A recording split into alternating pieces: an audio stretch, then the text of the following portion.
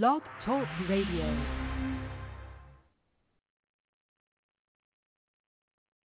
The B-I-B-L-E, that's the book for me. The B-I-B-L-E, that's the book for me. B-I-B-L-E, that's the book for me. The B-I-B-L-E, that's the book. I have a book. It teaches me everything that I know. And in this book, it shows me how I need to grow in my life. I read it every single day. It is the truth. It is my life and it's the way. It is how God speaks to me.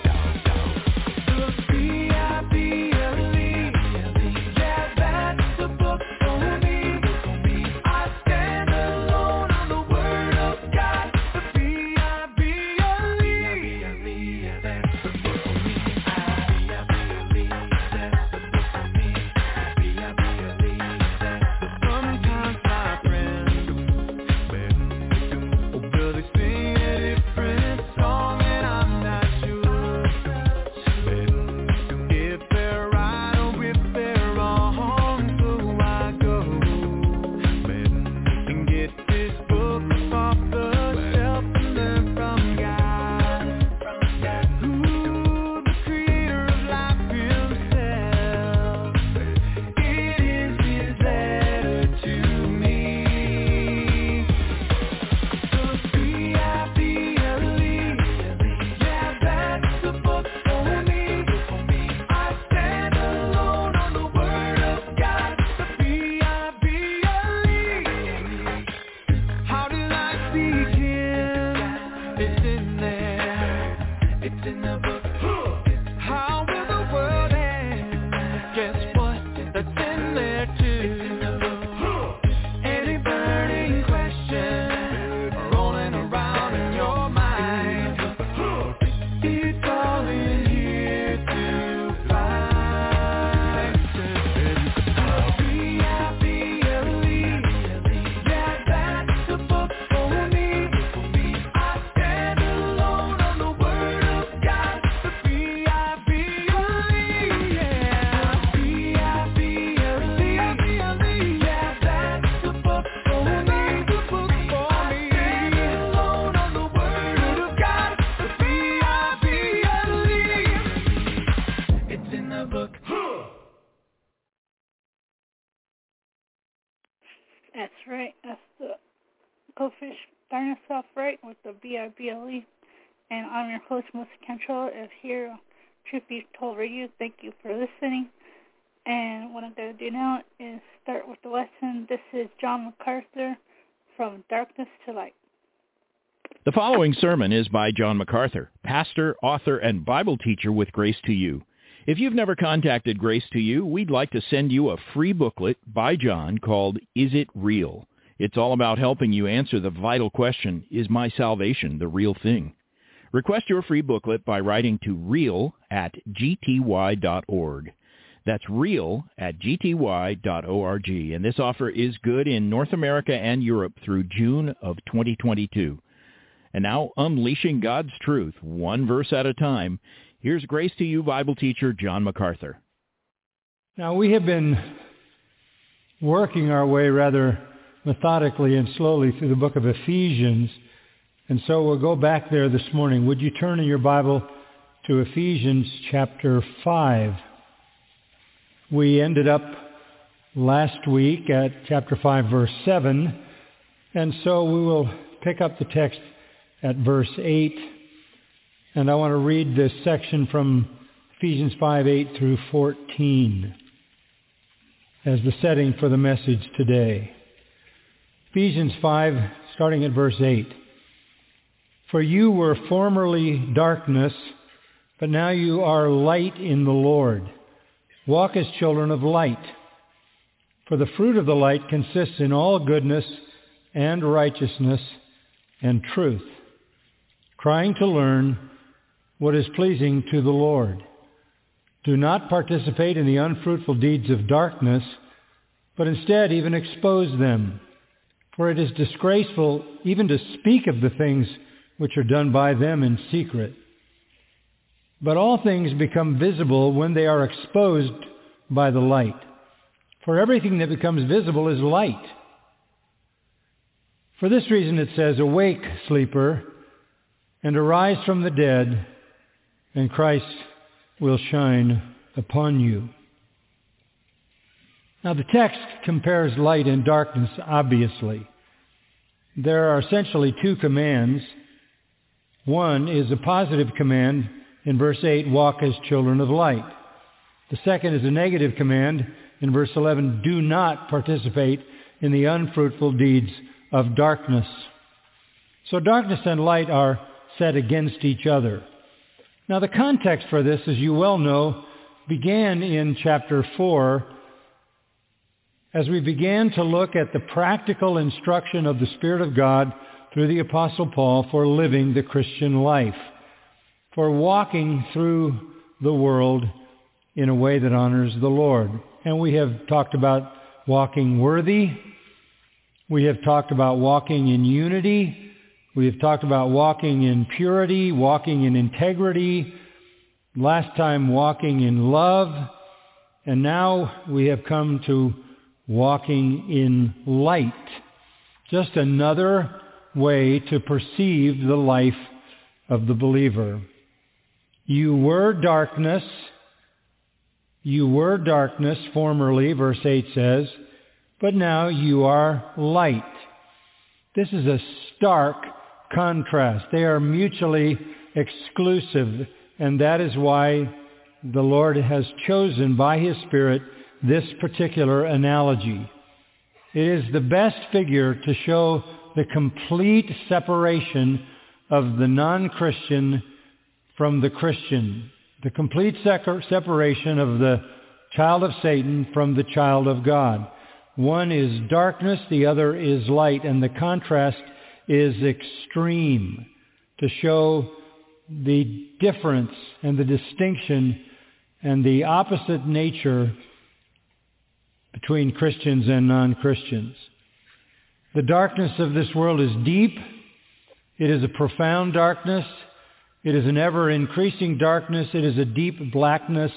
It is a spiritual black hole engulfing the world and into which the world plunges deeper and deeper all the time. Now, Scripture likes to use this comparison because it is so stark and it is so extreme. So we're not surprised then when we find it a lot of places in the Scripture. If we were to back up, for example, to chapter 6 of 2 Corinthians and the familiar verse 14, we would see the contrast made there. Do not be bound together with unbelievers. For what partnership have righteousness and lawlessness, or what fellowship has light with darkness? We would also see this same extreme contrast in Colossians chapter 1, verse 12, where the apostle writes, "Giving thanks to the Father who has qualified us to share in the inheritance of the saints in light, for He rescued us from the domain of darkness." You see it also in 1 Thessalonians chapter 5, verses 4 and 5. "But you, brethren, are not in darkness, that the day would overtake you like a thief. For you are all sons of light and sons of day. We are not of night nor of darkness." And one more scripture just to illustrate the familiarity that the text of Scripture has with this idea. 1 Peter 2:9. "You are a chosen race, a royal priesthood, a holy nation, a people for God's own possession, so that you may proclaim the excellencies of Him who has called you out of darkness into His marvelous light." This is the contrast that's so familiar in the New Testament. Now, darkness represents, I think, four things. If you understand these four, you'll sort of understand the range of the expression of this term darkness. It represents depravity. It describes the human condition in sin. Not only does it represent depravity, but it represents deception. It speaks of the darkness of the mind, darkened in their understanding, as it says back in chapter 4, verse 18, or blinded in their soul, as it says in 2 Corinthians chapter 4. So darkness is associated with depravity, and it is associated also with deception. Thirdly, it is clearly associated with death. The profound darkness of death defines the spiritual condition of non-believing people, people outside the kingdom of God. And finally, darkness is used to describe the destruction of hell, which is a place of blackness, a place of outer darkness, in which people are bound in chains of darkness and blackness forever. So darkness is depravity, deception, death, and destruction in hell. It's an ominous reality in the Bible, but this is what darkness represents. There are also times when darkness represents divine judgment, such as the darkness when Jesus was dying, which was during the time that the Lord God was judging him, punishing him for our sins. So the concept of darkness relates to all that is unrighteous, from our depravity to our eternal destruction. Now, today I want to look at this darkness perhaps in a unique way. Because it is Father's Day, I thought maybe I would help you to understand the darkness that is perpetuated on the world by the sins of the fathers. Because, as we all know, Adam sinned and the whole human race fell.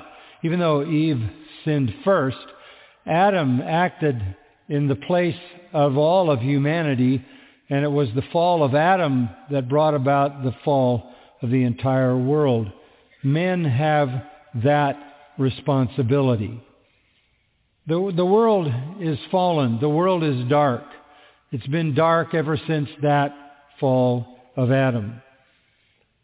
And the present darkness is to be understood, I think, by understanding, again, the role that fathers play in the increasing darkness of the world.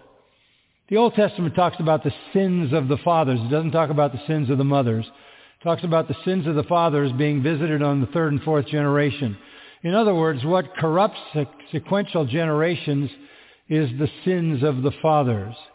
They have grave responsibility for whatever a society is, whatever a culture is.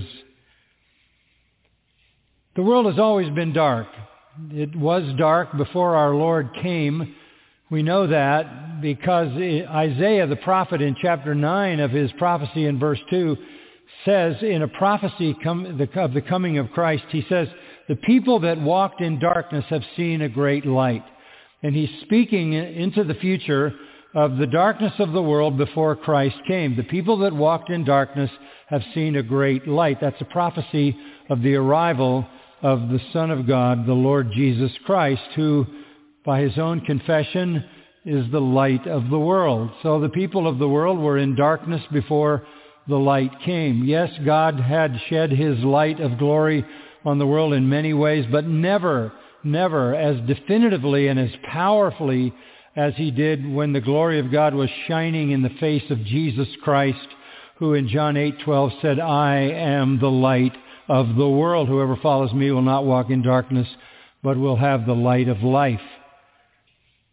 Since he came, the world has experienced the impact of the light that shattered the darkness, namely the arrival of Christ. And through the 2,000 years since his arrival, millions of people have come to the light and have been redeemed and are now part of the light, having been transferred from darkness into light. Christian influence has gone on for 2,000 years. It has shined in particular in the West, and the West, of course, with its mission zeal for the rest of the world, sent missionaries from the West to cover the globe to extend the light to the ends of the earth. So the world has experienced the light of Christ in a common grace way. The gospel, the transformation of people through the power of the gospel has brought light to the world. However, there's a problem. As John 3 identifies the problem, men loved darkness rather than light because their deeds are evil. They love the darkness because they love the deeds of evil that constitute the darkness. The darkness accumulates. Necessarily it accumulates from one generation to the next, to the next, to the next. That's why the Bible says evil men will grow worse and worse. It's accumulated. So here we are, 2,000 years after the light arrived, and the world is as dark now as it was before he came. We are a generation that has seen the fall of the Christian West. We have seen the fall of this country and of influences of Christianity in the West. And we are now in a new era of human history that parallels the time before Christ ever arrived. This is a neo-pagan world. Its characteristics are precisely what they were in ancient Rome and Greece before the light arrived. I want us to try to understand that, and I want to help you understand the darkness so that you know what our Lord is asking of us in this passage when he says, have no participation with the unfruitful deeds of the darkness. I don't want to be vague about that. I want to be specific. Now let me give you a little bit of just kind of a broad bird's eye view of history. The gospel came and the gospel brought the light and the gospel flourished in the world, in the West, and there was an extension of the gospel, as you know, from there around other parts of the world. But the fall and the encroaching darkness began to be dominant in two ways. The corruption of the Roman Catholic system, and particularly the papacy, and the corruption of royalty. That is, the people who wielded the power were corrupt. They were corrupt in the Roman system, and any reading of history will show you that. And they were corrupt in their monarchies all over the West. Corruption in high places was rampant. That corruption did not necessarily overturn the power of monarchs or the power of the Roman Catholic system and the power of the Pope. So what happened was the monarchs used lethal power to control people, and the papacy did exactly the same thing. As corrupt as they were, they still maintained power. But it wore on generations of people. And by the time you get to the 16th, 17th, and 18th century, you have the outbreak of rebellion against all of that, which we would include the Reformation and particularly the Enlightenment. The reformers legitimately rebelled against autocratic monarchs and against the corruption of the Roman system. And there was always a faithful remnant. There was always a Church of Jesus Christ. But it blossomed and bloomed and flourished in a fresh new way under the influence of the reformers in the 16th and 17th century. But it was paralleled by the influence of philosophers in those same centuries. Philosophers who were sick of autocracies, who were sick of demagogues, who were sick of dictators, who were sick of moral judges, who were sick of the repression that came upon people insofar as religion could, particularly religion, could suppress their natural desires. And so you had a litany of philosophers, sociologists, and psychologists who go all the way from people like Kant and Hegel all the way to Freud. And they basically said this: you need to be freed from repression. The message of those European philosophers was very simple, very simple. You can't tolerate any longer the repression of religion, particularly the Christian religion, particularly its moral constraints. They attacked God. Many of them, if not all, were atheists. They attacked morality. And in particular, they targeted men. And they targeted fathers, as all revolutions do. The message was clear to men. You should feel free to do whatever you want to do. Your repression is evil. It is bad. Your lowest, most base sexual desire is true to your humanity, and you shouldn't have to be repressed at that point. You should be free. There's no God. There's no morality. You need to live out your impulses. Reject religion. Reject God. Reject morality. And of course, all of them had done that already. They were the most lecherous and lascivious of men possible. Stop repressing your desires. Live for lust. Choose pleasure. Become licentious. Free your desire from religion, tradition, and moral bondage. Throw off all restraint. And they sowed those seeds successfully. You see them in the annals, for example, of the French Revolution and what Europe became during that period of time, the debauchery to which it descended, debauchery which had always been a part of royalty and sadly even a part of the corruption of the Catholic hierarchy. They succeeded in planting that philosophy, and it has been around now for 400 years, and its fruit has accumulated. Men were to shake off oppression, particularly oppression by Christian religion. And the target of the revolution, again I say, was men. Because Satan knows that it is the sins of the fathers that corrupt society. Once men are set free to fulfill their lusts, immediately there are victims. And the first victims are women. Women are victims in two ways. Women are victims actively because they become useful to men only for self-gratification. And women become abused by men in a self-gratifying sexual way.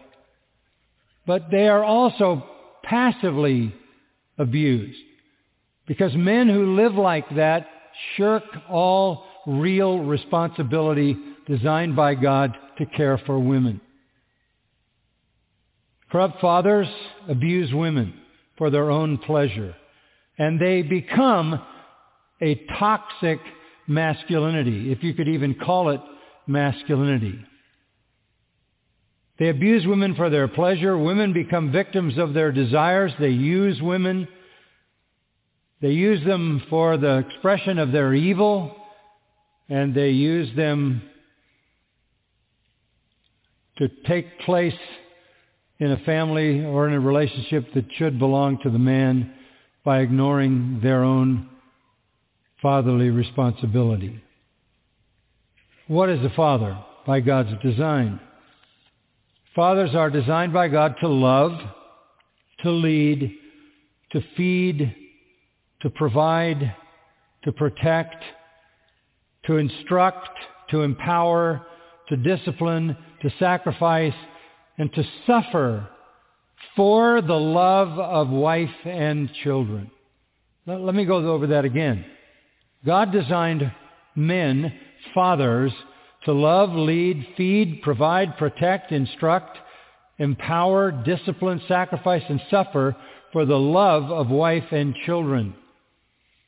When they decide to live only for their own lusts, everything goes wrong. Women are abused. Children are therefore abused as the family completely disintegrates. The abused women turn to resent the abuse And so you have a responding hardness that comes on women who were designed by God to be tender and compassionate and caring wives and mothers. They grow hard. They grow callous. They grow vengeful. And they attack back. So you have essentially the conflict between unfaithful men and abused women, which destroys the family and, of course, the children and the whole society. Destroy fathers and you destroy an entire society.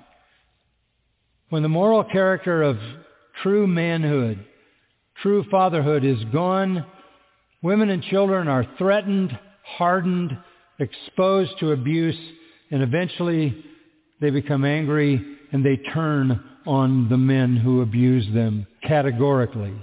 Now the results of this are tragic in our generation. I mean, we see it just, for example, statistically.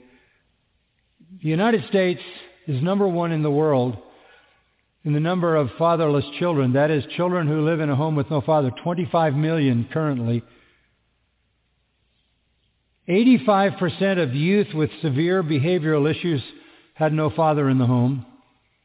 75% of youth with drug and alcohol treatment histories had no father in the home.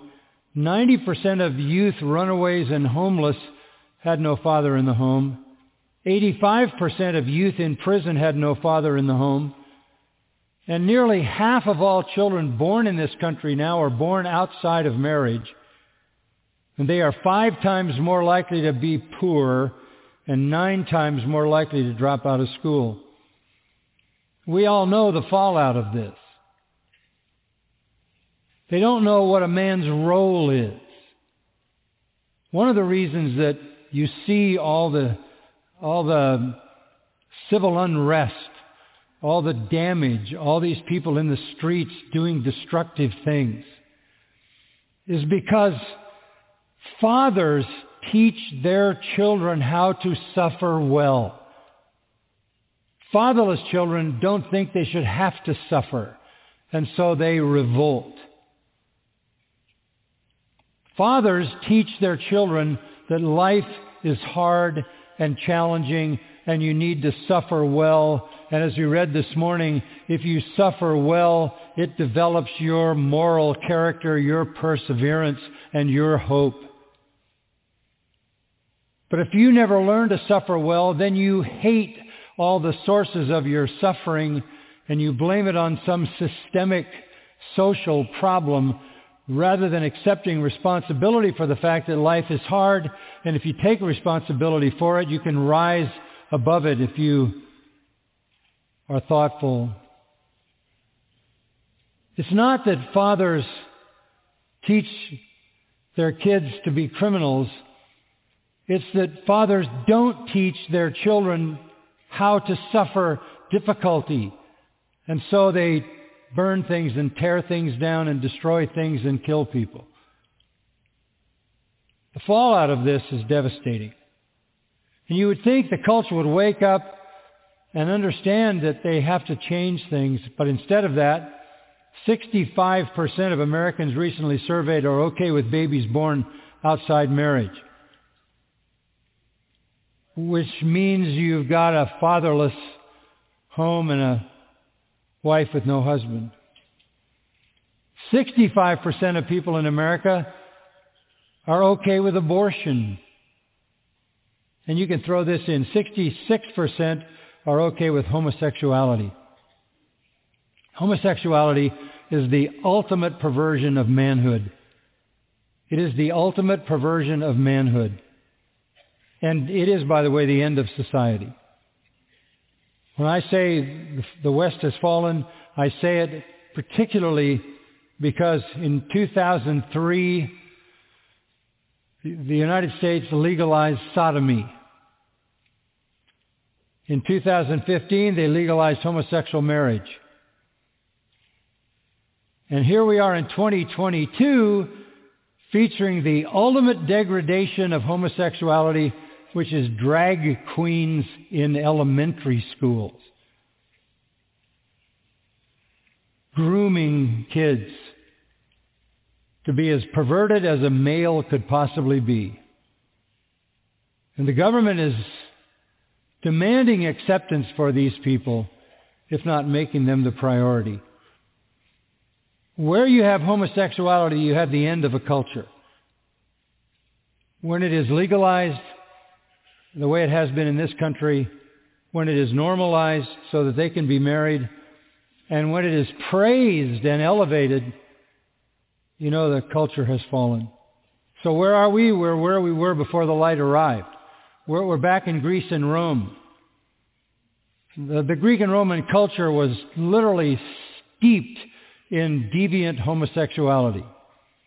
They had gymnasiums, from the Greek word gymnos, which means naked, only for men, and they participated in whatever they were doing naked. It was marked by debauchery, homosexuality, cross-dressing, every bizarre, unimaginable thing. There were catamites. There was pederasty, as it's called. You can look those up. It was the worst of the worst, and it brought about the end of the Roman Empire, the Greek Empire. The fall was profoundly complete. We're in the same place. The same place. This is not new. This is paganism, pre-Christian paganism. So now we're in post-Christian paganism. Now, how do we get out of this without fathers? Kevin Swanson has written a marvelous book called Epoch, E-P-O-C-H. Highly recommend it. Subtitled The Rise and Fall of the West. Let me read you just one paragraph. Over 60 years, the pornography revolution has ruined the American male, ruined modern sexual life, and ruined marriage. Pornography enabled mass isolation, depersonalization of sexuality and homosexuality by the accommodation of self-gratification. It was electronic technology which mass-produced and fast-tracked the dry rot to disintegrate human society in the modern world. Electronic access to pornography was constant and omnipresent after the smartphone was released in 2011. Children were corrupted by this technology as readily as the Greeks had accomplished the same feat with their own children in the gymnasiums. On average, a child first encountered pornography around 11 years of age, and 94% of children were viewing porn by 14 years of age. By 2019, 95% of teens 13 to 17 had full access to a smartphone and pornography, and almost half of them admitted to constantly being on the internet. 80% of American men 18 to 30 were addicted to pornography, admitting to regular use. Overall, Americans increased their participation in pornography from 20% to 65% between 1970 and 2019. The sheer number of men, boys, and families ruined by this electronic and demonic scourge would be impossible to figure. All that was left to assess was lying in the ashes of Western civilization. That's where we are. And Satan has done it by attacking the fathers relentlessly. And it can't get worse than it is. It doesn't go beyond being a drag queen. It doesn't go beyond putting a drag queen in an elementary school. That is perversity beyond comprehension. So that's the darkness. That is the present darkness. And now going back to the text of Scripture, I hope that will help you understand what it means that we are to have nothing to do with the unfruitful deeds of darkness, but we are to walk as children of light. So let's look at this text. First of all, you see a contrast in verse 8. A contrast.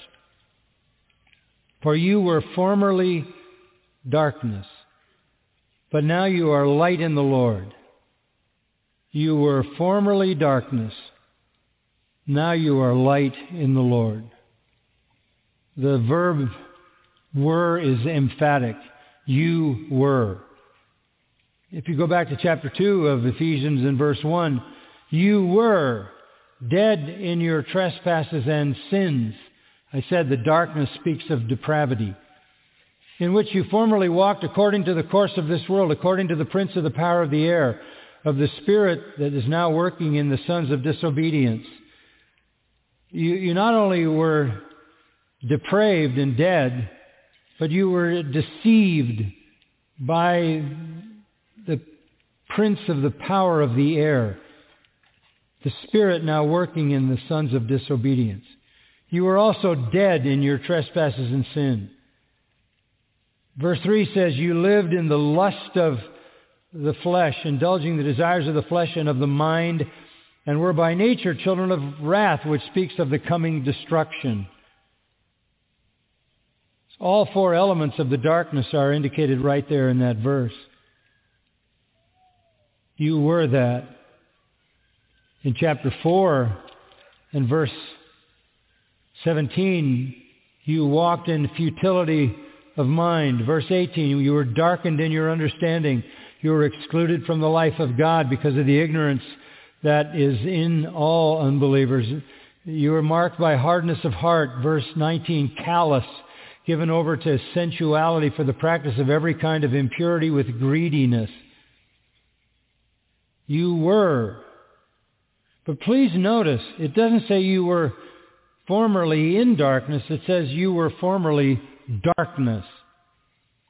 The darkness is the composite accumulation of all the dark people.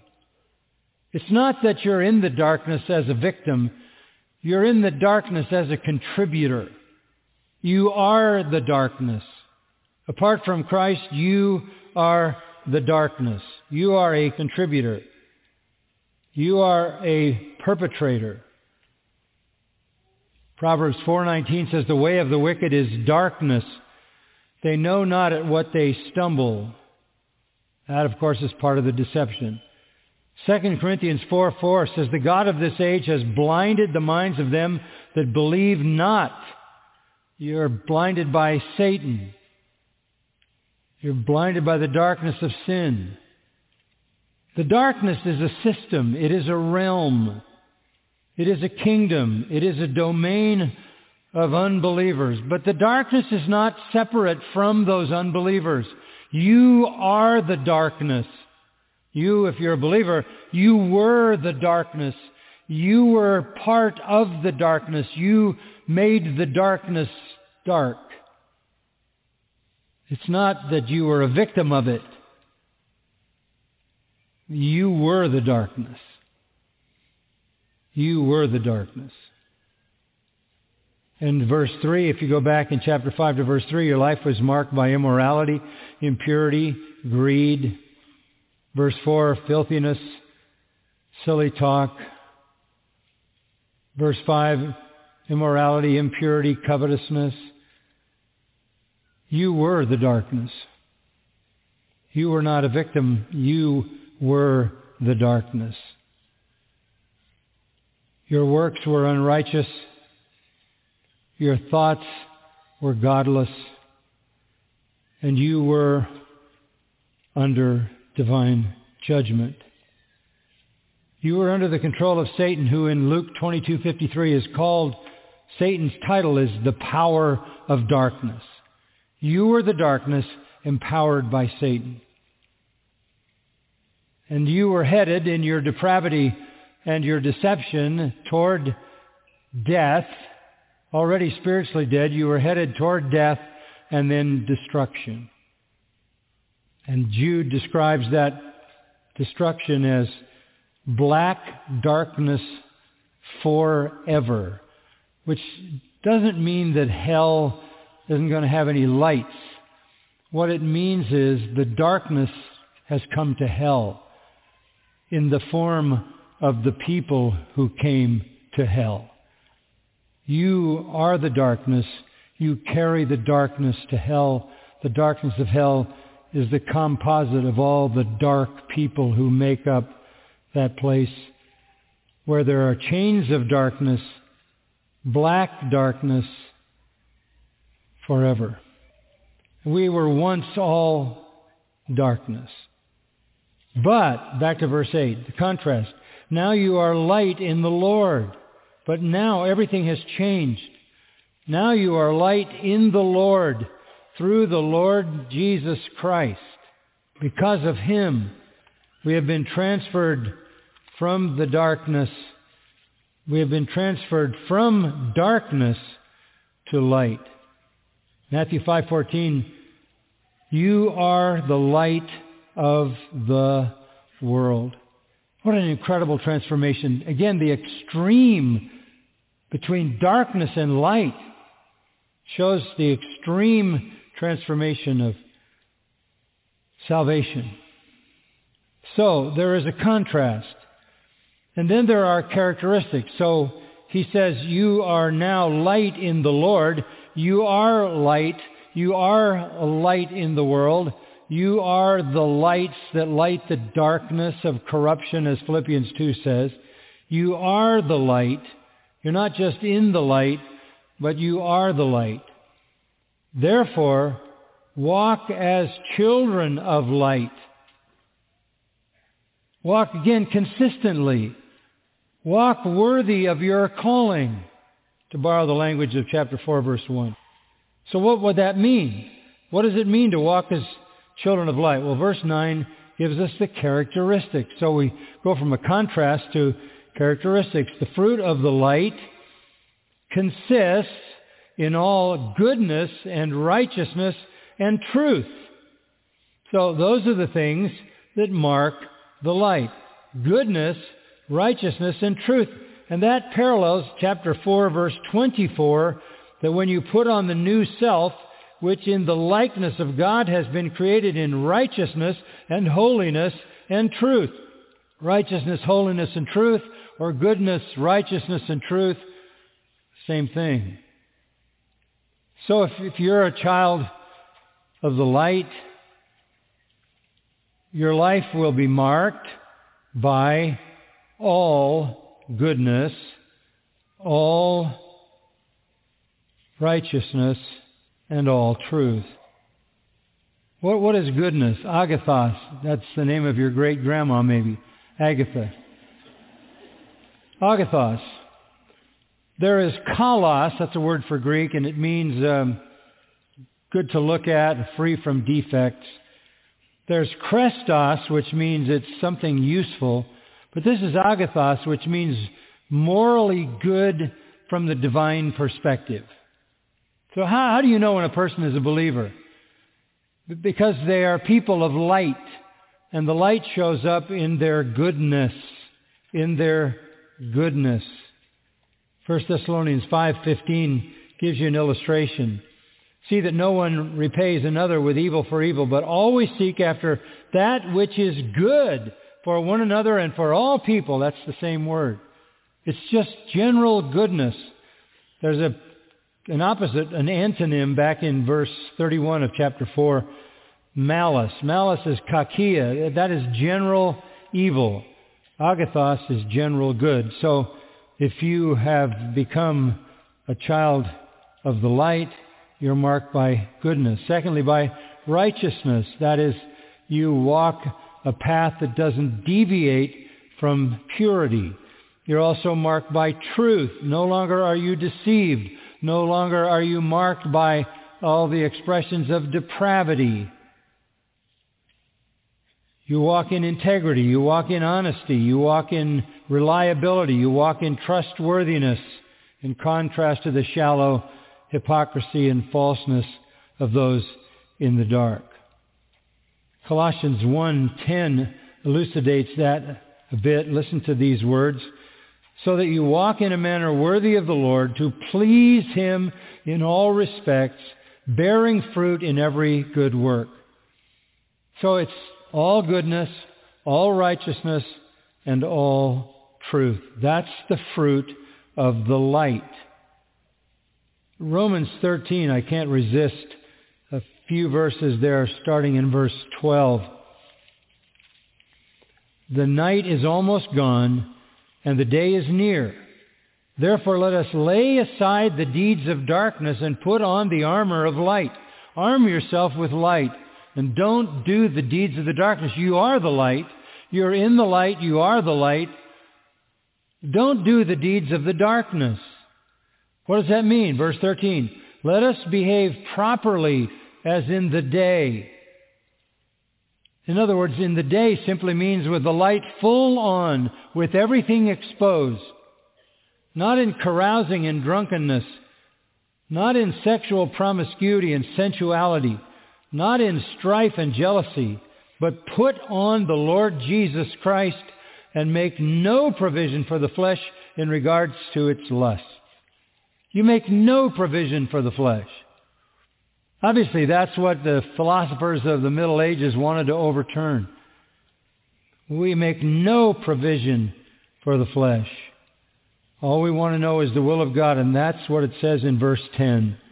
Trying to learn what is pleasing to the Lord. The Christian walks as a child of light, producing the fruit of light, which is goodness, righteousness, and truth, and is a living example of someone learning what is pleasing to the Lord. That's what it means to walk in light. Look, you are in the light. You can't hide anything. You can't. The Lord knows. He sees. Your determination should be very simple. My life is an open book. I have nothing to hide because I'm governed by a determination to find out what is pleasing to the Lord and do it. This answers the question, how do I know if I'm a child of God? Don't speculate. Don't look past into the hinterlands of your experience years back and say, well, I once prayed a prayer. Look at your life. Is it marked by all goodness, all righteousness, all truth? And are you ever learning what is pleasing to the Lord so you can do it? So this is how we are to walk in the light. Then we have not only the contrast, not only this command to walk in the light, but we have a second command in verse 11. Do not participate in the unfruitful deeds of darkness. We've seen the command to walk in the light. We've seen the characteristics of walking in the light. Now here's the command not to participate, and that's a form of the word koinonia, have fellowship with the unfruitful deeds of darkness. We have nothing to do with them. We don't participate with them. We don't fellowship with them. We don't associate with them. We don't become linked with them, as 2 Corinthians 6 says. Don't get involved in some kind of supposed spiritual enterprise with the darkness. We don't associate with people who profess Christ, 1 Corinthians 5, and are immoral. We obviously reach the people in the world who are immoral, but we don't associate with those who profess salvation who are immoral. So that simple command is not hard to understand. And why would you participate? Because the works are unfruitful. On the other hand, the works in the light are the fruitful works of light. Why do those things that produce nothing of value? So there's a contrast, there are characteristics, and then a command. Then we have a commission, and I think this is so interesting, kind of getting toward the finish line for us. There's a commission. If you're a child of light, instead of participating in the unfruitful deeds of darkness, instead expose them. Expose them. If we listen to Paul in 2 Timothy 4:2, preach the word, reprove, rebuke. You don't ignore the deeds of darkness. You expose them. That's your responsibility. You expose them for what they are. You expose them to the people who are the darkness. You warn them. You terrify them for the consequences of what they're doing. And in the church, you confront it. Matthew 18, discipline. If anybody's a sin, you go to that person. You take 2 or 3 witnesses. You tell the church. You expose sin. The church has to expose sin, not accommodate it, not make people engaged in the unfruitful deeds of darkness comfortable. That's not what the Spirit of God did in Acts chapter 5 when Ananias and Sapphira, who lied to the Holy Spirit, were executed in front of the entire church by God himself, who slew them in the public service of the church so people would learn not to tolerate sin. We have that responsibility to expose evil. Now, what does that mean? Well, there's a limit to that. And that's why the next verse has a caveat. For it is disgraceful even to speak of the things which are done by them in secret. You expose them, but that doesn't mean you go into the lurid details. There are just some things that aren't fit for even conversation, let alone behavior. I don't know that there's anything in this culture that fits into verse 12 that is so disgraceful it should never be spoken about that people haven't already seen on their iPhone. It's disgraceful to speak of the things that deviated people do in secret. It's disgraceful. It's not anything you would even talk about. It's so repulsive it shouldn't be mentioned. But when people are engaged in that without knowing the details, they need to be exposed. They need to be exposed for their sake. And if it's in the church, certainly for the Lord's sake. This is our commission. And verse 13 says, why? Because all things become visible when they're exposed by the light. The one thing you never want allowed in the church is for sin to hide. You want the sinner who is the darkness exposed by the light. You want the people who are the light but doing the deeds of darkness exposed by the light. God never wants sin hidden. But that doesn't mean you talk about all of the lurid details of things that should never even be spoken of. But it has to be made visible. For everything that becomes visible because of the light. Light makes manifest what's in the darkness. So we have a contrast between light and darkness. Characteristics of light: goodness, righteousness, and truth. The command, walk as children of light. The negative command, don't do the fruitless deeds of darkness. And we have a commission, expose the darkness. And the passage ends with a closing call. Verse 14. For this reason it says, borrowing from some portions of Isaiah, awake, sleeper, and arise from the dead, and Christ will shine on you. This is a call to become a child of light. This is a call to wake, you that are sleeping in the darkness, and arise from the dead, and Christ will give you light, or Christ will shine on you. Once sin has been exposed, then the call to the sinner is to repent. Christ will give you light. That's a gospel verse tucked in to this section. Awake, sleeper, and arise from the dead, and Christ will shine upon you. We're all here today worshiping, coming to the table, because that is exactly what happened in our lives, right? in our deadness, in our darkness. The Lord one day said, "Awake, sleeper, arise from the dead, and Christ will give you light."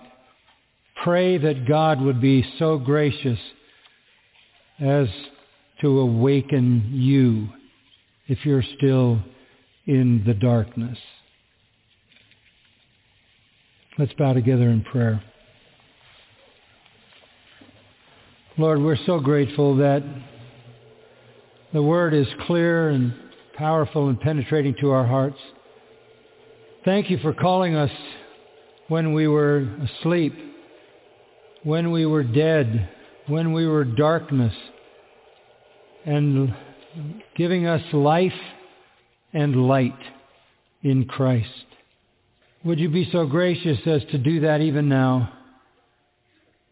By your sovereign power, speak to those who are the darkness. Call on them to awake. Give them life and light through Christ. For those of us who have received that, we come now so gladly, so thankfully to the table of remembrance, and for us the table of salvation, reminding us of what Christ has done for us. Fill our hearts with joy, we pray, as we partake. Amen. You've been listening to John MacArthur, Bible teacher with Grace to You. For free access to all of John's lessons and a listing of study Bibles and books available for sale, visit Grace to You's website at gty.org. John MacArthur and Grace to You reserve all copyright protection under applicable law. Our copyright policy is available at gty.org, and it includes instructions for and limitations on duplicating this digital file.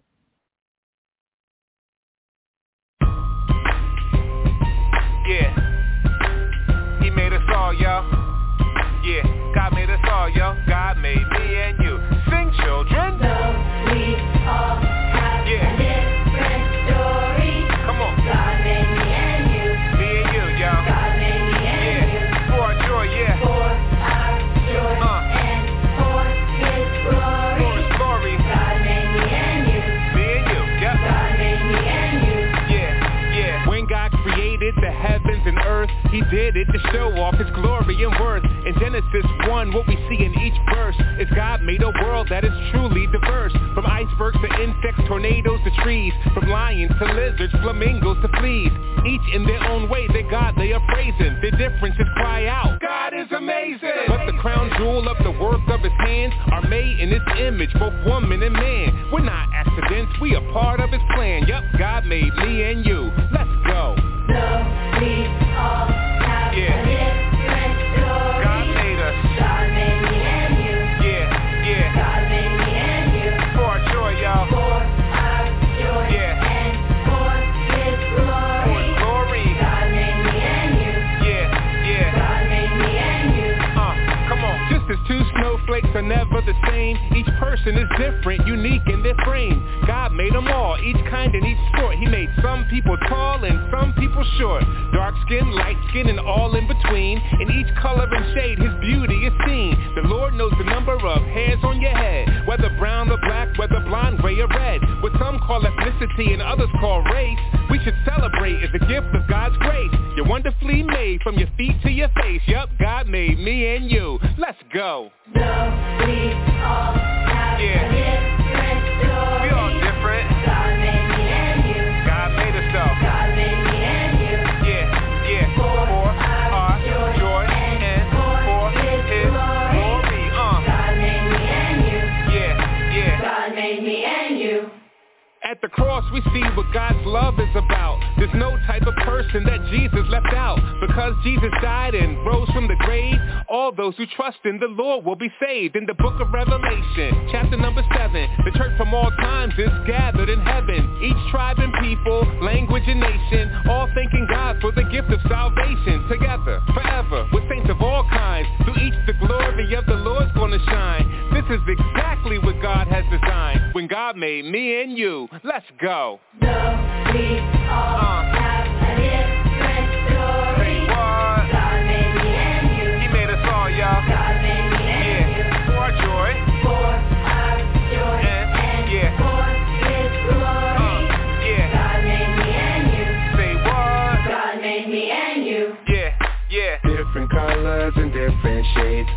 fearfully and wonderfully made. Through each the glory of God displayed. God made me and you. For all of our you, all are lost. All of great need for the cross. Jesus died, rose, and paid the cost. God made me and you. Different colors and different shades, all fearfully and wonderfully made. Through each the glory of God displayed. God made me and you. For all of our you, all are lost. All of great need for the cross. Jesus died, rose, and paid the cost. God made me and you.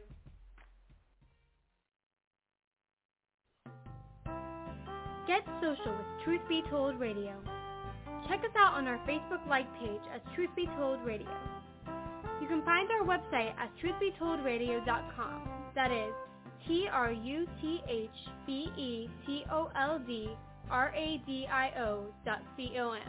truthbetoldradio.com. Do you have any questions, suggestions, comments, or want to tell us anything? Send those emails to truthbetoldradioshow@gmail.com. Remember, by sending us your email, you give us permission to read it on the air. So write us at truthbetoldradioshow@gmail.com. If you like to read blogs, we've got you covered. Check out ours at truthbetoldradio.blogspot.com. That's truthbetoldradio.blogspot.com. Also, follow us on Twitter as Truth, the letter B, then Told Radio. That is TruthBToldradio. Once again, that is Truth, the letter B only, not BE, Told Radio. This is due to the restraints for Twitter's username links.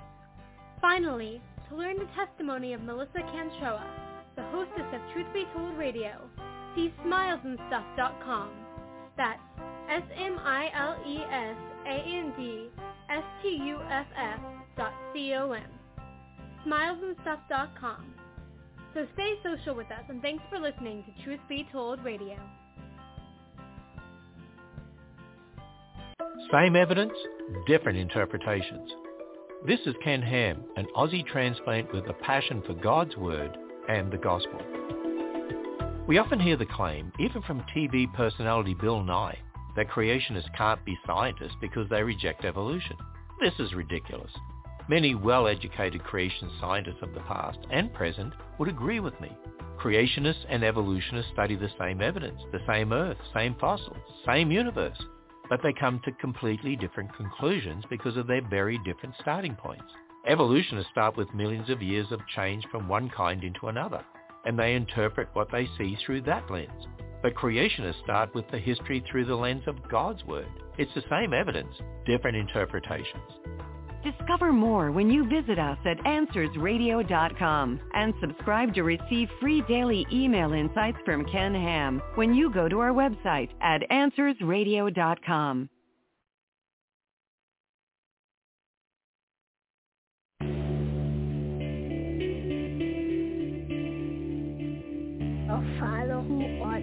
Breaking news out of Haiti, the largest, most powerful earthquake in the region's history. The federal judge's ruling is allowed to stand. This year's National Day of Prayer could likely be the country's last. They will be done on earth as business happens. The number of hungry people worldwide has reached 1 billion for the first time since 1970. Give us this day our daily bread. And forgive our trespasses. A few moments ago, something crashed into the South Tower of the World Trade Center. But deliver us from evil, for thine is the kingdom, and the power, and the glory forever. Amen. This is my Father's world, and to my listening ears, all nature sings and round me rings the music of the spheres. This is my Father's world. I rest in the thought of rocks and trees, of skies and seas. His hand the wonders wrought. This is my Father's world. The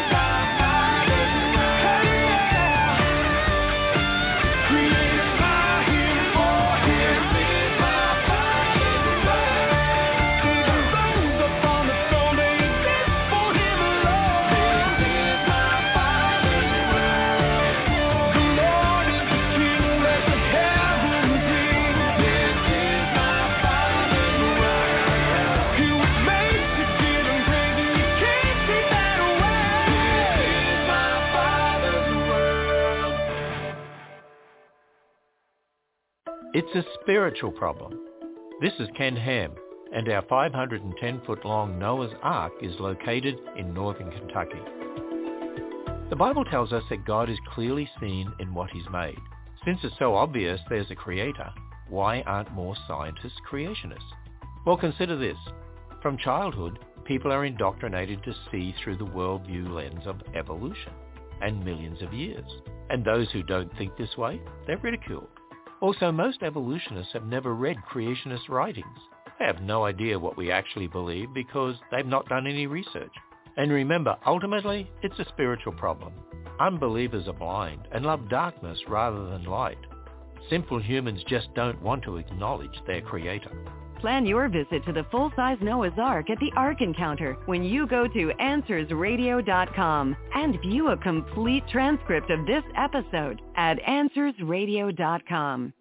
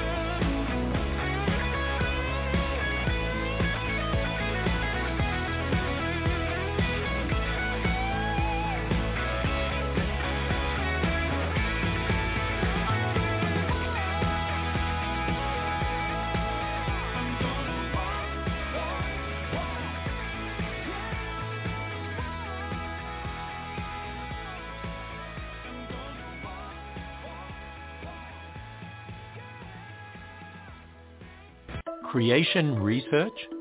This is Ken Ham, CEO of Answers in Genesis, the Ark Encounter, and the Creation Museum. Do creationists do scientific research?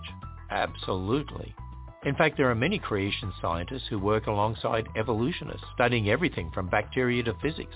You know, most of the time, science has nothing to do with evolution. It's just observational science, which involves testing and observing. Now, what about historical science? Well, you can't directly test and observe the past. So this is where evolutionists and creationists disagree. Many creationists study created animal kinds, astronomy, or geology to learn more about what happened in the past.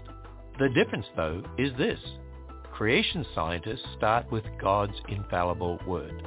Learn more about science, the Bible, creation, and evolution when you go to AnswersRadio.com and subscribe to receive daily emails from Ken Ham at AnswersRadio.com.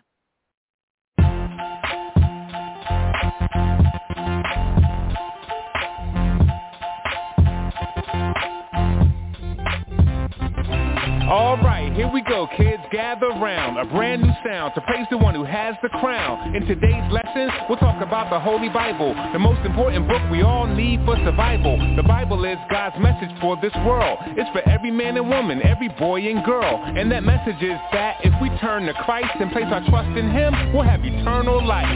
Now when we're at church, yeah, it's fun, it's cool. When we hear a lot of stories in Sunday school, like Jacob and Noah, Moses and Daniel, David and Jonah, Joseph and Samuel, but all the little stories tell one big story about the God who made all things for His glory. So as we read the Bible, it's important that we see this. There's only one hero and His name is Jesus.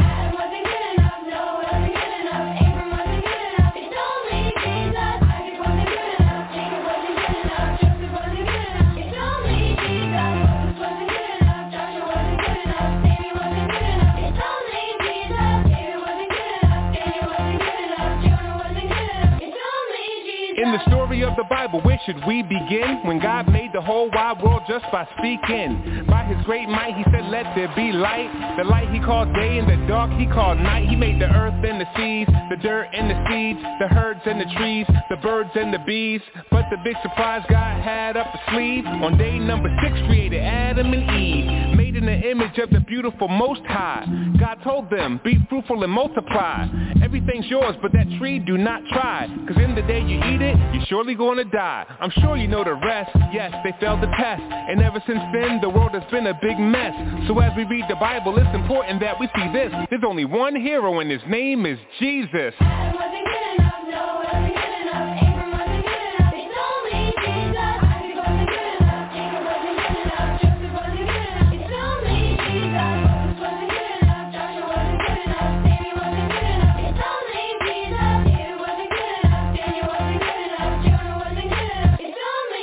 If you notice when we read God's word today, the greatest saints had their flaws on full display. And it was written down for us in order that we may recognize that Christ is the only way. Adam ate forbidden fruit and lost his life. Abraham got scared and lied about his wife. Sarah laughed to herself when she heard God's promise. Rebecca encouraged her son to be dishonest. Aaron used craft to make a golden calf. Moses got mad, struck the rock with a staff. David sinned greatly, even lost his baby. And Jacob, he was just all around shady. The point is not to make light of our flaws, but to show that every one of us needs the cross. So as we read the Bible, it's important that we see this. There's only one hero and His name is Jesus.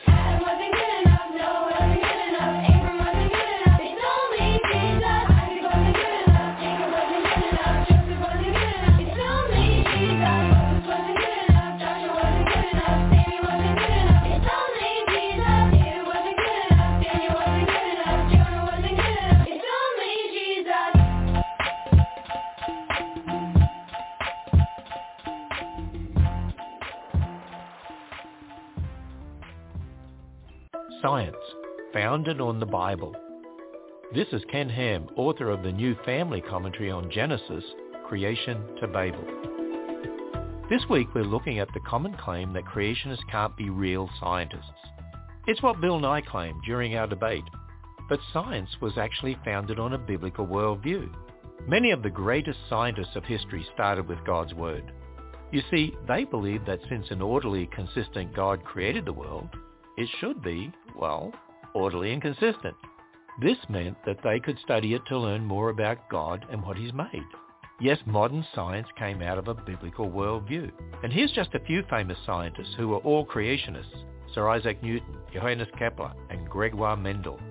Yes, God's Word is true. Discover answers when you visit us at AnswersRadio.com and find hundreds of programs just like this one when you go to our website, AnswersRadio.com.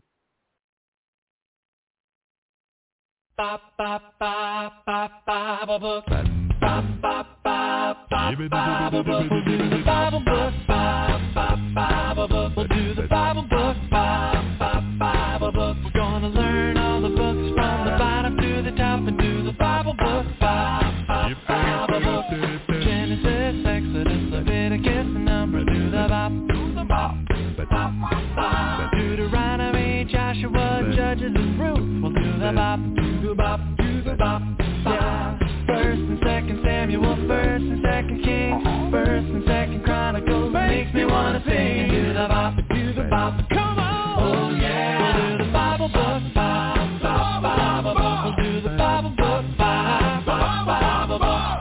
Soak it in your brain like water in a mop and do the Bible book. Bible book. Ezra, Nehemiah, Esther, Job, Psalms, Proverbs. Do the bop. Ecclesiastes, Song of Songs, Isaiah, Jeremiah, do the bop, yeah. Lamentations, Ezekiel, Daniel, and Hosea, Joel, Amos, Obadiah, Jonah, Micah, Nahum, do the bop, everybody do the bop, oh yeah. We'll do the Bible book, Bible book, we'll do the Bible book, Bible book, we'll do the Bible book, Bible book, we'll do the Bible book, your mom and pop, so do the Bible book, Bible book. Habakkuk, Zephaniah, Haggai, Zechariah, Malachi. Made it through the old, now let's move on to the new and see what we can find. Made it through the old, now let's move on to the new. Matthew, Mark, Luke, John, Acts, Romans, and Corinthians. 1 and 2. Galatians, Ephesians, Philippians, Colossians, and Thessalonians. 1 and 2. First and Second Timothy, Titus, and Philemon. Hebrew, James, First and Second Peter, and John. 1, 2, 3, and don't forget to do the Bible book. Bible book. We'll do the Bible book. Bible book. We'll do the Bible book. Bible book. We'll do the Bible book. Bible book. We had a lot of fun. I wish we didn't have to stop. Do the Bible book. Oh yeah. We'll do the Bible book. Bible book. We'll do the Bible book. Bible book. Do the Bible book. Bible book. We'll do the Bible book. Bible book. Gonna learn all the books from the bottom to the top. Soak it in your brains like the water in a mop. If you learn this song, you'll impress your mom and pop. We had a lot of fun. I wish we didn't have to stop. Oh no. We'll do the Bible book. Revelation.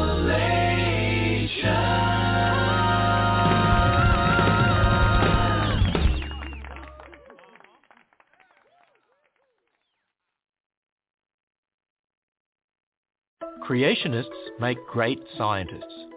This is Ken Ham, editor of the eye-opening book Glass House, Shattering the Myth of Evolution.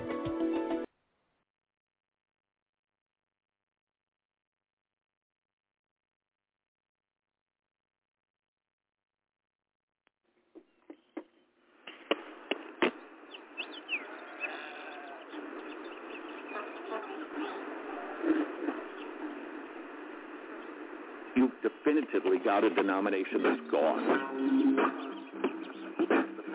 What is the future of the Southern Baptist Convention? I don't care much.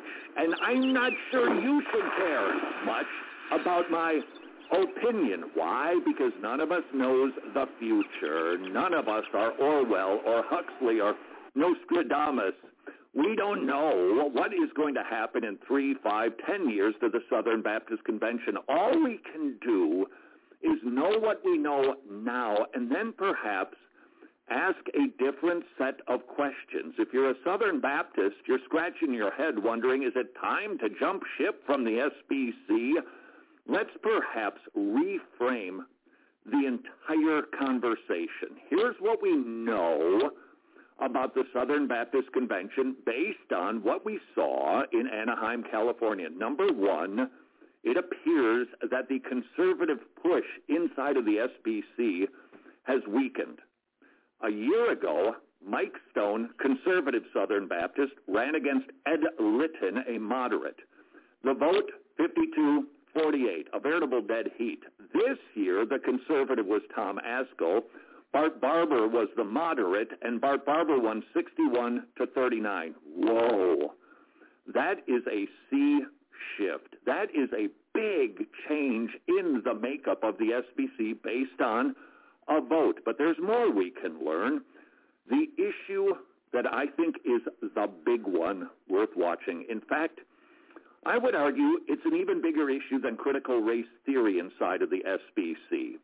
The role of women in the church. Pastor Rick Warren of Saddleback Church, about a year ago, it was before the last convention, ordained 3 women. It was brought up a year ago to say, hey, the Baptist Faith and Message says the role of pastor is reserved for men. Rick Warren, the biggest member of the SBC, the highest profile guy, ordained 3 women as pastors. The committee that is charged to determine, should we give you credentials or not, happens to be led by a woman. They didn't make a decision this year. And the idea was forwarded, hey, how's about a committee to study the word pastor? Here's the new argument that's being forwarded, and this is worthy of your consideration also. The argument that is being made by more liberal folks is that there are different types of pastors. You've got a lead pastor, that should only be a male, but then you got a teaching pastor, you've got yourself a youth pastor, women's pastor. They can still have the title pastor because they're not lead pastor and they're not usurping authority. Not sure you're going to find a Bible verse to support that concept, but Rick Warren now has named his successor 2 of them. A pastoring couple from San Francisco. He's the lead pastor, she's the teaching pastor. They are taking his place. The Credentials Committee, they just couldn't make a decision because there was no evidence that Rick Warren is ordaining lead pastors. Now, here's some good news. The messengers, the people who gather and assemble from the local churches, shut that down and said, no, we don't need a study. Al Mohler, I think, led the charge on that. If we eventually have to form a study committee over every word in our confession of faith, then we're doomed, and we're no longer a confessional people. We know what the word pastor means. Nevertheless, Rick Warren spoke. It was his love letter to the SBC, where he said we need to quit squabbling over secondary issues. Are we going to keep bickering over secondary issues, or are we going to keep the main thing the main thing? We need to finish the task, and that will make God smile. Thank you, everybody. I love you. Fascinating. And he received a standing ovation. Uh-oh. That is not a positive bellwether for the SBC. Where is it going? Well, none of us know the future, but we can study the past. For the last 200 years, if you study American Protestantism, and even in Great Britain, when a denomination starts veering to the left, it is always the issue of the role of women. Always. That door gets cracked open because of the pressure of the feminist movement in the 21st century. And the next thing you know, you're Episcopalian. You're a wonky Methodist. You're a liberal Lutheran. You're a Presbyterian that would make John Knox blush. It is the role of women that is indeed the big issue and the tell as to whether or not the SBC is going to sink or swim. At this moment, I don't see a tremendous amount of positive signs that they're going to keep tugging to the right on this and several other issues like CRT, You've got the life issue. You've got financial accountability of the North American Mission Board. All of these issues are swirling, but the role of women in the church is the one that I think we should be tracking most closely, because it is always the issue that leads to the demise of a formerly Orthodox denomination. That's what we know. Now the question is, what do you do, Pastor? What do you do, parishioner? You are a member of the Southern Baptist Convention. What do we do? Well, all we can do is know what we know. We know that the signs are pointing in a very liberal direction. There are many good people in the SBC, at least 2,600, the ones that voted for Tom Asker. You know that they're rock-solid conservatives. You've got some good people there, but it is the leadership that, for instance, will shut down any sort of debate on plagiarism. That is not the point of this discussion at this moment. Shut down debates on CRT, not even using the word because it's offensive. All of the signs are there. What they do with the role of women, I think that's going to be the one where you can then definitively say, if they start endorsing pastors that are women, no matter what the adjective is, Paul doesn't make that distinction, then I think you've definitively got a denomination that's gone. But what do you do right now? This is my 2 cents. Pastor, parishioner of the SBC, change your focus. Stop studying the SBC. Please don't spend your time and energy wondering what they're up to. As a local church, especially you, dear pastor, your responsibility is to your people, not to a convention. Your energies, your cares, your concerns should be for your people. And while I recognize it is tempting to sniff around in the politics of the SBC, it is not the local church nor the local pastor in a local church to fix the SBC. That's not your call. Your call is to your people. So if you're wondering, do we stay or do we go, instead of asking, what's the status of the SBC, ask yourself the question, what is best for my local body? What is best for my people? How can I best tend the sheep? What will be the best decision for them? And if it means you leave the SBC, that could be your conclusion on it. Do it because that's what's best for your people. And please remember the rules with the SBC.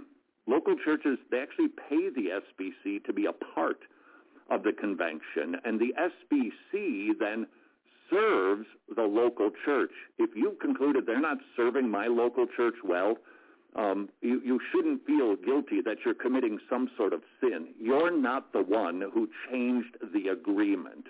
Now, there are going to be some Southern Baptist pastors for varying reasons, or the leaders of institutions for various reasons, that don't leave the SBC. It seems to me we've got ourselves a COVID moment.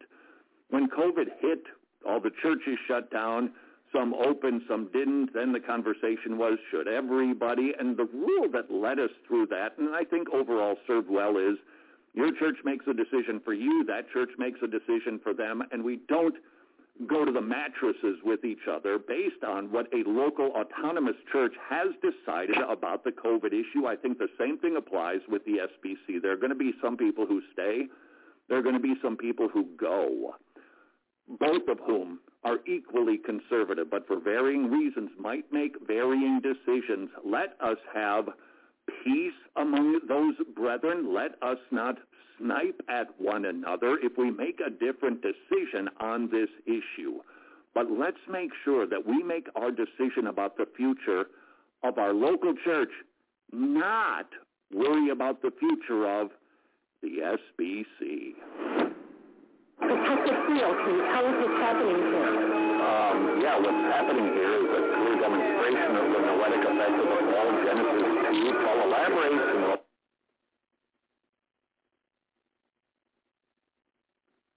Laser view on the Enneagram. A, I think it's weird. B, I know a lot of people like it, and that's fine, I guess. see, I don't know why it's becoming attached to Christianity. That's strange. It doesn't seem to correspond with actual rigorous analysis of personality types. The Enneagram doesn't really correspond with that. In addition to that, the Enneagram seems to be really connected to some creepy spiritual weirdos like Richard Rohr. Richard was a total heretic. He's a total and complete false teacher and heretic. No question about it. When he is promoting all this stuff, and it ends up being a foot in the door where the Enneagram is like the bridge that leads you into a bunch of weird teachings. So yeah, I'm very concerned about it. Apologetics seeks to give you credible answers to curious questions. Welcome to the 1 Minute Apologist. My name is Bobby Conway, and we're actually down here at RZIN getting some of the speakers. And Abdi Marie, you are one of the itinerant speakers for the national speaking team, overseeing the team as well, right? I am, North American director, yeah. Yeah, so well, we're glad to have you on the program. We thank you for your writings and your work and your ministry. I have a question for you. Yeah. Would you say that we are in a post-truth culture? I think the answer is a resounding yes to that, actually, and I think that it's very different than a postmodern culture. Postmodernism rejected the idea of the objective truth altogether, and of course that's self-defeating, as you well know. You know, if someone says there's no such thing as truth, you simply ask them, is that statement true, and it all falls apart. Right. Post-truth is different. Post-truth doesn't reject truth's existence, it just subordinates it to feelings and preferences. So a post-truth person would say, yeah, there's objective truth, but if it conflicts with my preferences, then I don't care. My preferences matter more. So something is post-truth if it elevates feelings and preferences above truth and facts. And I think what you're seeing today, whether it's in the realm of politics, whether it's in the realm of sexuality, whether it's in the realm of religion, is a post-truth culture that elevates those preferences to the point where if I don't affirm your preferences, now I'm labeled hateful things like bigot or fascist or whatever it might be. And on all sides we're doing this, on all sides, through elevating our agendas above what's true, actually. I think the way to actually combat that and to come back at this post-truth culture is forming solid argument, but also showing people what the consequences of living in a post-truth culture actually are. And the consequences are we lose our sense of reason, we lose our sense of accountability because our preferences matter more than anything else, and we lose our sense of human value. How is that the case? Well, think about it. We're no longer talking about freedom in this country. We use the word freedom. What we really mean is autonomy. And autonomy comes from two Greek words, autos meaning self, nomos meaning law. So we don't want to be free. We want to be laws unto ourselves. Freedom has boundaries, and that boundary is truth. When you're autonomous, you are a law unto yourself. Here's the problem. If my preferences matter more than truth, and someone else's preferences matter more than truth, and I'm a law unto myself, and that person's a law unto themselves, when my preferences clash with their preferences, truth won't be the deciding factor because truth is on the bottom shelf. It won't be truth. It'll be power. And that is a recipe for chaos, where we lose reason, accountability, and a sense of human value.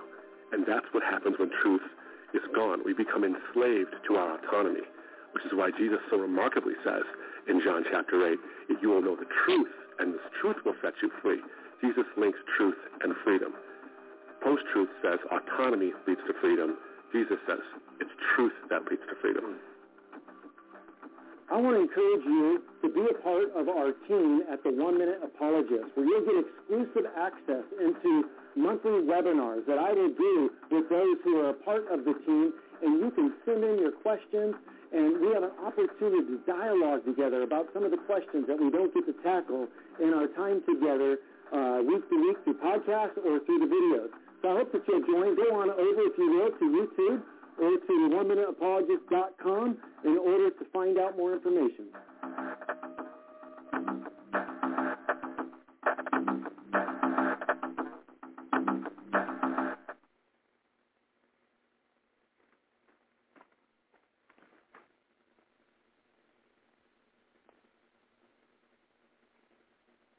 During Pride Month, several Major League Baseball players from the Tampa Bay Rays refused to wear Gatorade Pride for us. There's massive controversy that is now broken out because some of the players on the Tampa Bay Rays refuse to wear LGBTQ insignias on their uniform because they are either religious Christians or they do not believe in the LGBTQ movement went out.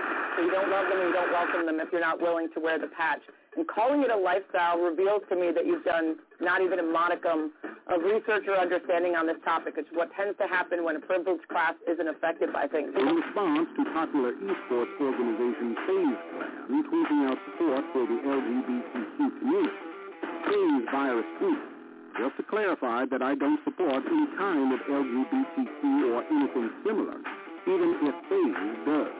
I'm a Muslim. The LGBTQ movement went after him. FaZe got very upset with him over this, so FaZe virus immediately had to delete this tweet. Everyone is joining the LGBTQ movement. The military. The U.S. Marine put out a tweet. Throughout June, the U.S. Marine Corps takes pride in recognizing and honoring the contributions of our LGBTQ plus service members. We remain committed to fostering an environment free from discrimination and defend the values of treating all equally with dignity and respect. Large corporations, pride and joy go hand in hand. Children's entertainment. The children's series Arthur had its 22nd season premiere yesterday, and viewers got a surprise. The kids found out that their teacher, Mr. Ratburn, was getting married, but they didn't know who he was marrying. Yeah, after they spotted him with a woman named Patty, who wasn't very nice, they vowed to stop the wedding. Then they found out his real partner, it was a man. Looking for a great teaching resource to start talking to your kids about Pride Month? Look no further than Brain Pop. But we'll keep fighting for truth. And I'm going to war against this woke tyranny because, number two, I love fallen men enough to tell them the truth.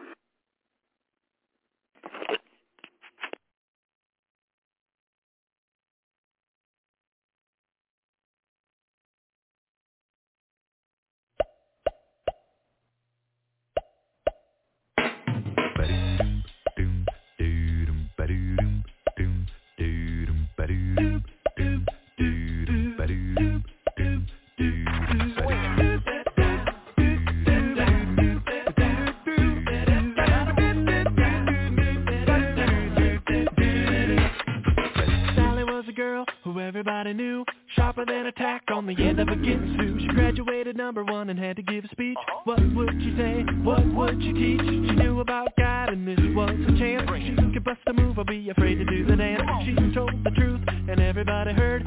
She got brave cause she understood. If you wanna bear fruit, you got to move. Get up and get grooving.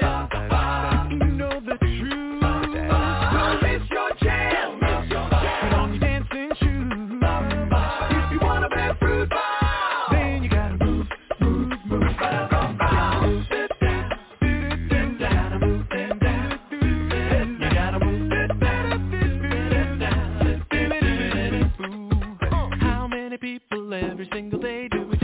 Talking to them and we walk away. What will they think? Will they make fun? Where will they go when their time on earth is done? We gotta be the salt, we gotta be the light. We gotta get left or we gotta get it right. Trying to be sensitive has got us in a mess. Put on your armor and take one in the chest. If you wanna bear fruit, then you gotta move. Everybody get up and get grooving. Get up if you know the truth. Don't miss your chance. Don't miss your chance. Swing it. Get on your dance.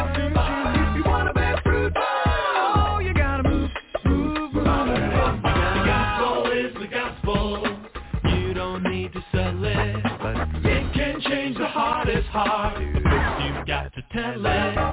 We got the truth. We got the truth. It's time to go. It's time to go. We gotta stand up. We gotta stand up. Let the whole world know. Let the whole world know. If you wanna bear fruit, if you wanna bear fruit, then you got to move. Yeah. Get up and get grooving. Oh, if you know the truth. Don't miss your chance. Don't miss your chance. Get on your dancing shoes. If you wanna bear fruit.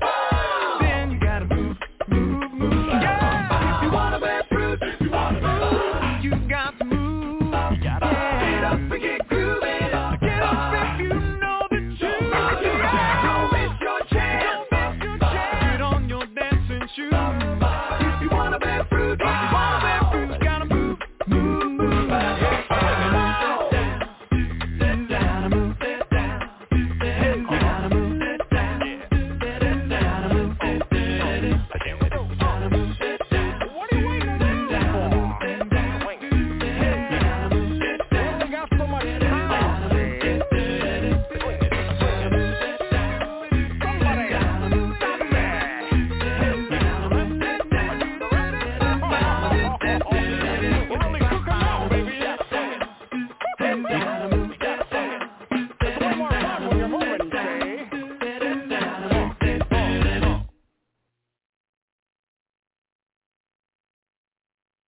We kick it old school. We kick it old school. We kick it old school. We kick it old school. We kick it old school. Come on, don't miss the latest craze. Hit it for a minute, then it's on to the next phase. Easy come, easy go, the marketers will hawk it. The only change that comes winds up in a pocket. Hop on the wagon, try the hip thing. All the while we're missing all the joy that God can bring. You can take the new stuff, you can keep the fluff. The Bible is our tool and we're here to kick it old school. Here we go, you know we're going retro. We're cool as a rule, yeah, we kick it old school. We kick it old school.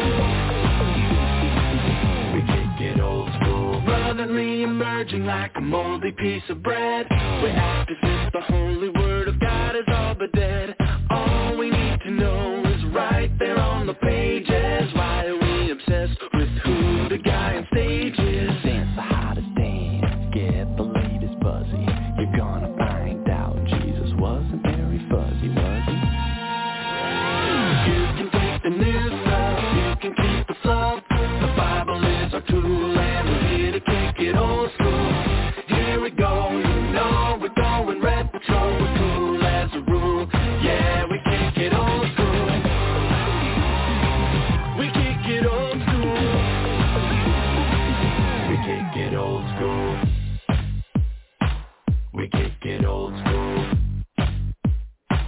We kick it old school. If you believe the Bible's true, you're kicking it old school. And life's not all about you, you're kicking it old school. If you know you're in a bad spot, you're kicking it old school. And you need the grace of God's got, you're kicking it old school. You say to God on your knees, you're kicking it old school. You make it no apology for kicking it old school. There's one more thing to say. If you're kicking it old school, Jesus is the only way.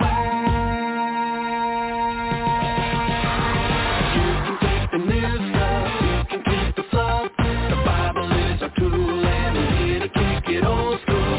Here we go, you know we're going retro. We're cool as a rule, yeah, we kick it old school. You can say we're strange, but we're never gonna change. The Bible is our tool and we're here to kick it old school. Get the crowd jumping, we're Bible thumping, God still rules. We kick it old school. We kick it old school. we kick it old school. We kick it old school. We kick it old school. This little light, gonna let it shine, gonna let it shine. This little light of mine, I'm gonna let it shine. This little light of mine, I'm gonna let it shine. This little light of mine, I'm gonna let it shine. Let it shine, let it shine, let it shine. Hide under a bushel, no. I'm gonna let it shine. Hide under a bushel, no. I'm gonna let it shine. Let it shine, let it shine, let it shine. This little light of mine, I'm gonna let it shine. This little light of mine, I'm gonna let it shine. This little light of mine, I'm gonna let it shine. I'm gonna let it shine, let it shine, let it shine. This little light, gonna let it shine, gonna let it shine, singing this little light, gonna let it shine, gonna let it shine, singing this little